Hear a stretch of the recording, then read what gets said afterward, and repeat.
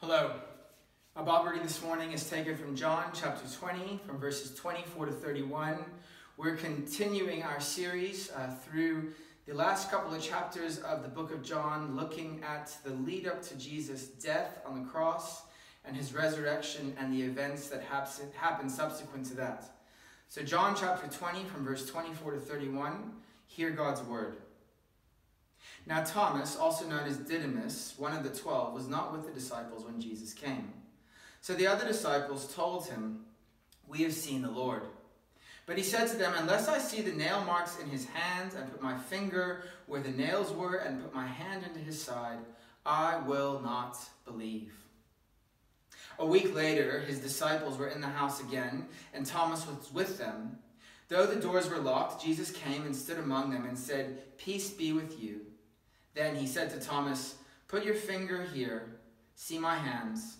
Reach out your hand and put it into my side. Stop doubting and believe." Thomas said to him, "My Lord and my God." Then Jesus told him, "Because you've seen me, you have believed. Blessed are those who have not seen and yet have believed." Jesus performed many other signs in the presence of his disciples, which are not recorded in this book. But these are written that you may believe that Jesus is the Messiah, the Son of God, and that by believing you may have life in his name. Well, friends, we come to the penultimate in our little series in John's Gospel, and we come to this story of Thomas.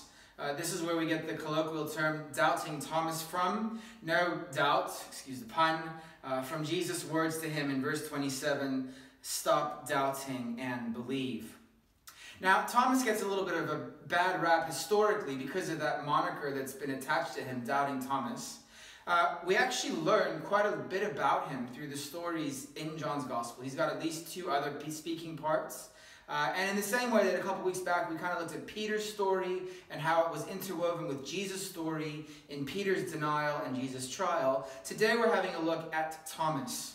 Thomas is an incredibly important character in the Gospel of John. He's an incredibly important character for you if you've ever struggled with doubt or skepticism or unbelief or uncertainty or even disappointment. Because at the heart of Thomas's doubt was this incredible disappointment that he had watched Jesus, the one whom he had come to believe was the Messiah, the promised one of God, who had finally come into the world after all these years to save God's people and to rescue them, had been crucified, had been humiliated, had suffered at the hands of his enemies in the grossest possible way, now dead and gone.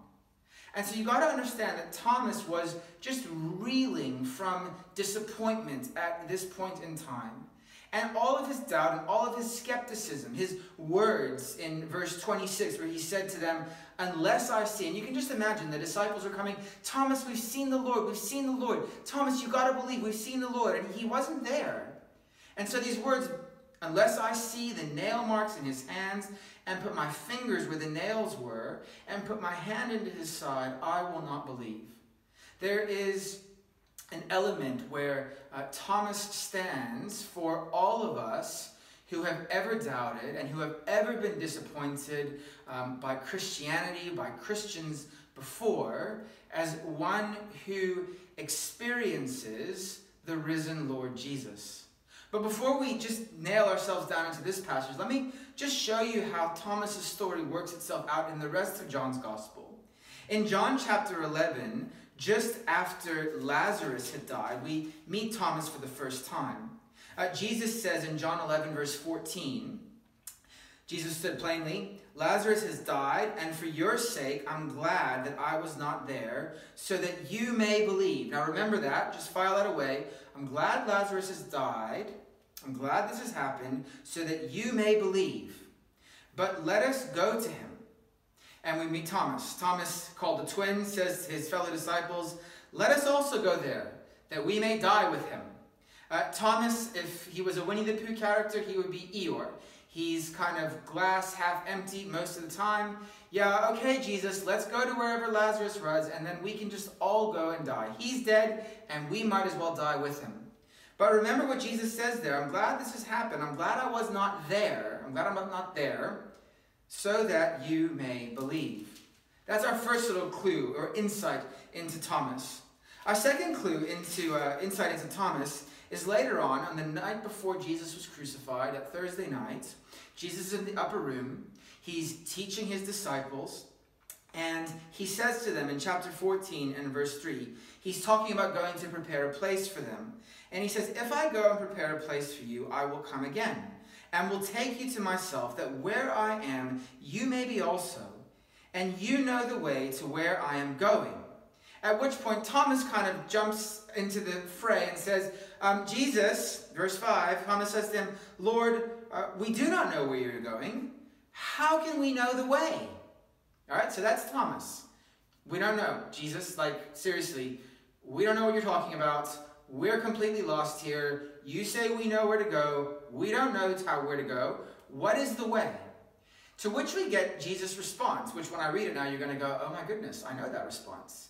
Jesus' response to Thomas are these incredibly famous words, I am the way, the truth, and the life. No one comes to the Father except through me. We have quite a bit to thank Thomas for, as it were, not just for this story about his struggle with doubt and disappointment, but also for those words of Jesus in answer to the question, what is the way to where Jesus has gone? How can we find him? How can we find our way back to the Father? And Jesus says, well, I am the way, I am the truth, and I am the life. But it's interesting because as you bring those two stories together, Jesus saying, I'm glad I wasn't there so that you can believe, and this story about where Jesus is going, and Jesus says, I am the way and I am the truth. And that's really where we're going to hone in on today, is this aspect of truth. Thomas, I think, comes into focus in this story in the last couple of verses in chapter 20. So Thomas is basically saying, hey, listen, I don't want to be the gullible one. All right? I don't want to be the one that gets caught out. I like the truth as much as the next person likes the truth, but I know that dead people stay dead. They don't come back to life. I know that Jesus was all about the truth. I don't want to get hoodwinked in this situation. Maybe this is Jesus' evil twin. Maybe it's some kind of doppelganger. So he wants a sign. He wants to see. He wants the truth. And he asks for the truth, as it were, by saying, I want to see the nail marks in Jesus' hands. And I want to touch the side where the spear went in and pierced him. You see, Jesus would have had very unique wounds from his experience on the cross. And so what Thomas is saying is, what I want, the thing that is going to overcome my unbelief in this situation, is to know that there is continuity. Continuity between the Jesus that died on the Friday and the Jesus that you're claiming rose on the Sunday and appeared to you. This is the struggle of the skeptic, as it were. And Thomas, his skepticism, fueled by his disappointment of the events that have taken place, just saying, I can't take it again. I can't be disappointed again. This is the language with which he speaks, staying completely in character for everything else that he said so far in the gospel. And he had a whole week to think about all these things. Jesus appeared on that Sunday, the first day of the week, and we read on verse 26, it was a week later, and the disciples were in the house again.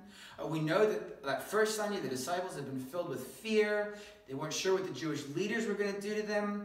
Thomas had a whole extra week now to think about what Jesus had said, what Jesus had taught, to think about what the Old Testament had said about the Messiah. And you can just imagine that all these things were going through his head, and he was still incredibly disappointed. And then we read in verse 26, a week later, his disciples were in the house again, and Thomas was with them. Though the doors were locked, Jesus came and stood among them and said, peace be with you. Same words that he spoke last week. And then he turned to Thomas. And he speaks words that reveal to us that he knew what Thomas had said. But more than that, he knew what Thomas was struggling with. And so in the same way that he dealt with Mary and the other disciples last week, he comes alongside Thomas and he speaks to Thomas the words that Thomas needs to hear. Peace be with you, Thomas. And then he said, put your finger here. See my hands. Reach out your hand and put it into my side. Stop doubting and believe. And the struggle and the disappointment of the skeptic from verses 24 and 25 is now replaced with this cry, this response of faith. My Lord and my God. You see, friends, one of the things that we've got to understand about saving faith is that saving faith is more than just believing. The Bible tells us that the devil believes in God. Even the demons recognized who Jesus was. That isn't saving faith. Saving faith is more than just believing the truth, but it's never less than believing the truth. Thomas had to believe in the truth of the resurrection. But the Bible never urges us to believe something that is not true. One of the crucial ways by which we strengthen our faith is by reading these eyewitness accounts. You see, after all, when you stop and you think about what history is made up of, we weren't there. The best that we have are the historians who hopefully were eyewitnesses, or at least lived at the time that the events took place. The best historians were the ones who saw what took place and recorded it. Thomas was one such eyewitness, and John in his gospel is recording that event for the skeptic, for the doubter, for that person who's struggling with disappointment with regards to following Jesus. You see, that was Thomas. He was struggling with the disappointment. He had followed Jesus, and things hadn't worked out the way that he thought they would. But what he'll discover, as we all discover, is that oftentimes when we follow Jesus, things don't work out the way that we expect them to. But they do work out far better. Because the one who is the Lord of heaven and earth is the one who knows us by name, who comes alongside to us, who is personal and who speaks to us the very words that we need to hear. Perhaps those are the words that you need to hear this morning. You couldn't be there 2,000 years ago, but Thomas was. And perhaps you can see something of Thomas in yourself, and you struggle with belief, and you struggle with skepticism, and you find doubt creeping in, and you find all this uncertainty just welling up inside you. Well, hear these words of Thomas this morning. When he sees and believes, when he cries out, my Lord and my God. Now that's an incredibly loaded statement, and we would be remiss for just passing over it incredibly quickly. And yet we don't have a lot of time to spend on it. But really, one of the questions that this passage raises for us is, why is the resurrection so important? Why is Thomas's cry, my Lord and my God, when he meets the resurrected Jesus face to face and sees him and the truth that lies behind the resurrection, what is what is the gravity of it for us? Well, let me just bring out a couple of thoughts. Number one, the resurrection tells us about Christ's vindication. He suffered so much. How could he have been the Messiah? The fact that there's this continuity between the crucified Jesus and the resurrected Jesus, complete with the wounds by which he suffered, those wounds by which we are healed, shows us that this was Christ's vindication. John had spoken in his gospel already about the Lamb of God who takes away the sin of the world. He'd spoken about Jesus in John chapter 3, in reference to the bronze snake that was lifted up in the wilderness to carry the sins of the people. Christ is vindicated in his resurrection. What's more, the resurrection is so important, secondly, because of Christ's words. There is a renewed reflection on Christ's words and on Jesus' identity post the resurrection. all of a sudden, after the resurrection, everything that Jesus said, everything that Jesus taught has new weight. It has a new gravitas. There is a new light, a new lens by which we can read everything that Jesus said, not just because all of it became true, but because we discover that Jesus fulfills all the law and all the prophets and all of the plans and purposes and promises of God. So the resurrection is so important because of Jesus' words. This side of the resurrection, Thomas is faced to think more deeply than he ever had up to this point about Jesus' words. And so too should we. Words are incredibly important. We hang on so many people's words, especially at this time. We wait for government officials to make an announcement or for the president to tell us what's next. But how much time do we spend thinking deeply and meditating on the words of the resurrected Jesus? The words that he spoke both before his death and the words that he spoke after his resurrection. The resurrection is so important because of Christ's identity. Here we see in the clearest way possible that Jesus is in fact the Son of God that John has been talking about all along. That Jesus is Emmanuel, he is God with us. That the resurrected Jesus is God visiting this world. That the Word of God became flesh and he made his dwelling among us. The resurrection reveals to us beyond a shadow of a doubt, with absolute clarity, who Jesus is. We have a clear picture, a complete picture after the resurrection of Jesus' identity. We can't understand his identity apart from the resurrection. And we also understand, fourthly, Christ's mission. That the God-man died a substitutionary death, the death of a redeeming lamb. I mean, it's staggering to contemplate that the God of the Bible, the God of the universe, the creator of all things, became a man. Just try and get your head around that for a second. Just try and contemplate that truth. But now, try and contemplate this truth, that God, who comes into this world and becomes the God-man, dies our death and is then vindicated and raised back to life. Try and get your head around that one. It's one thing to say, hey, God came into the world. It's another thing altogether to say that God came into the world to die my death, or to die your death. And then after that, he came back to life. Why?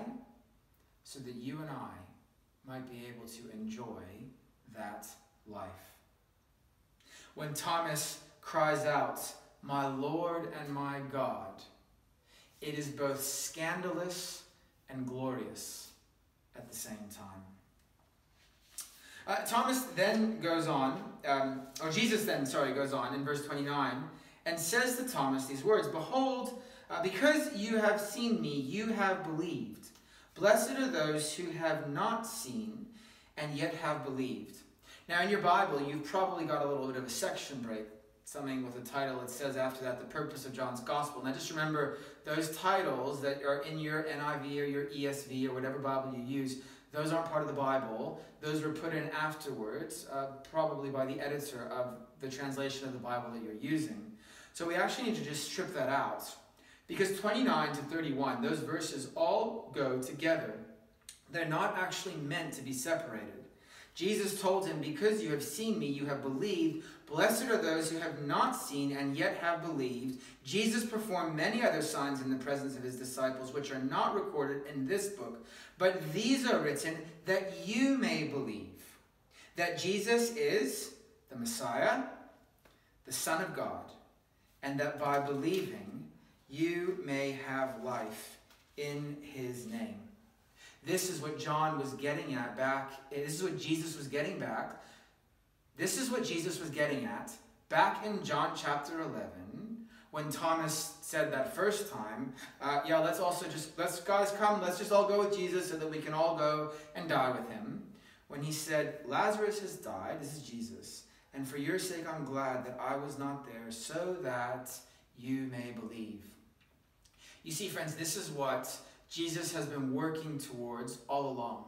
And this is why John wrote his gospel. Think about John chapter 3, verse 16, maybe the most famous verse, certainly in John, maybe in the whole Bible. For God so loved the world that he gave his only begotten Son, that whoever should believe in him should not perish, but have everlasting life. In John chapter 1, we read that the Word became flesh and made his dwelling among us. We have seen his glory, the glory of the one and only, who came from the Father, full of grace and truth, full of the grace of salvation, and full of the truth, in order that we might know that what we believe is trustworthy, reliable, and dependable, because it comes from a heavenly Father who loves us, who wants to save us, who wants to bring us back into a relationship with himself. And so when Jesus says these words about, because you've seen me, you have believed, and blessed are those who have not seen and yet have believed, what you've got to understand that is taking place here is that Jesus knows, John's recording this for us, but Jesus knows that many will come after Thomas, you included, who will not get to see what Thomas got to see. They won't get to see his hands and the nail marks. They won't get to see the spear wound in his side. Jesus performed many other signs in the presence of his disciples. But blessed are those who have not seen and yet believed. In other words, Jesus is saying here that you can believe without physically seeing, because there were those there who did physically see, and their eyewitness accounts are valid. They're valid so that you can believe. That's why Jesus uttered those words. It's a great comfort to you and to me to know that we can be blessed, just like Thomas was blessed, just like all those disciples who saw the risen Jesus were blessed. Even though we have not seen, yet we believe. And so we too are numbered amongst God's people, amongst the redeemed, and amongst the saved. That's why John says, but these are written that you may believe. You see, John wants us to be able to cry out, like Thomas did, about Jesus, my Lord and my God. He wants us to be able to believe that Jesus is the Messiah, the promised one of God, the Savior of the world, that he is in fact the Son of God, and that by believing you may have life in his name. So friends, I hope this morning that you will find yourself hugely encouraged, especially if you have found yourself struggling with doubt due to disappointment along the way. Let me tell you, friends, that Jesus never disappoints. He comes to us, he comforts us, he gives us the words that we need to hear. His words are life, and they are recorded here in God's word, the Bible, in order that we might find encouragement. I hope this morning that if you're struggling with disappointment or doubt, that you will find yourself drawing close to Jesus, leaning into the Spirit, delving into the Scriptures, to allow them, through those first eyewitnesses, to alleviate that doubt in order that you might believe. But even more than that, my hope and prayer for you this morning is that, like Thomas, you will be able to cry out concerning Jesus, that he is my Lord and that he is my God. You know, what's interesting about Thomas is that when he cries out those words in verse 28, he doesn't say, oh look, Jesus is alive. He doesn't say, oops, maybe I got it wrong. You know, you think about Thomas's own story as it works its way through. Well, let's just go with Jesus and we can die with him also. To Jesus, we don't know where you're going. Please could you tell us? To seeing Jesus and crying out, my Lord and my God. Friends, I hope that as you read your Bibles, as you read these accounts of the eyewitnesses that took place, as you understand that you can be blessed just like they were blessed, even though you weren't there. That the Spirit and the Word will kindle within you faith, that they will relieve you of doubt and skepticism, that you too, like Thomas, will be able to cry out, "My Lord and my God." That, friends, is really the most fundamental cry of faith. To be able to say from the depths of our heart and soul that Jesus is my Lord and that Jesus is my God. In our prayer book, there is a collect for this Sunday. That is a prayer that's meant to be prayed this Sunday about Thomas. And as we end our time together, I want to pray that prayer for us. So would you bow with me and let's pray. Almighty and ever-living God, who strengthened your apostle Thomas with sure and certain faith in your Son's resurrection, grant us so perfectly and without doubt to believe in Jesus Christ, our Lord and our God, that our faith may never be found wanting in your sight, through him who lives and reigns with you and the Holy Spirit, one God, now and forever. Amen.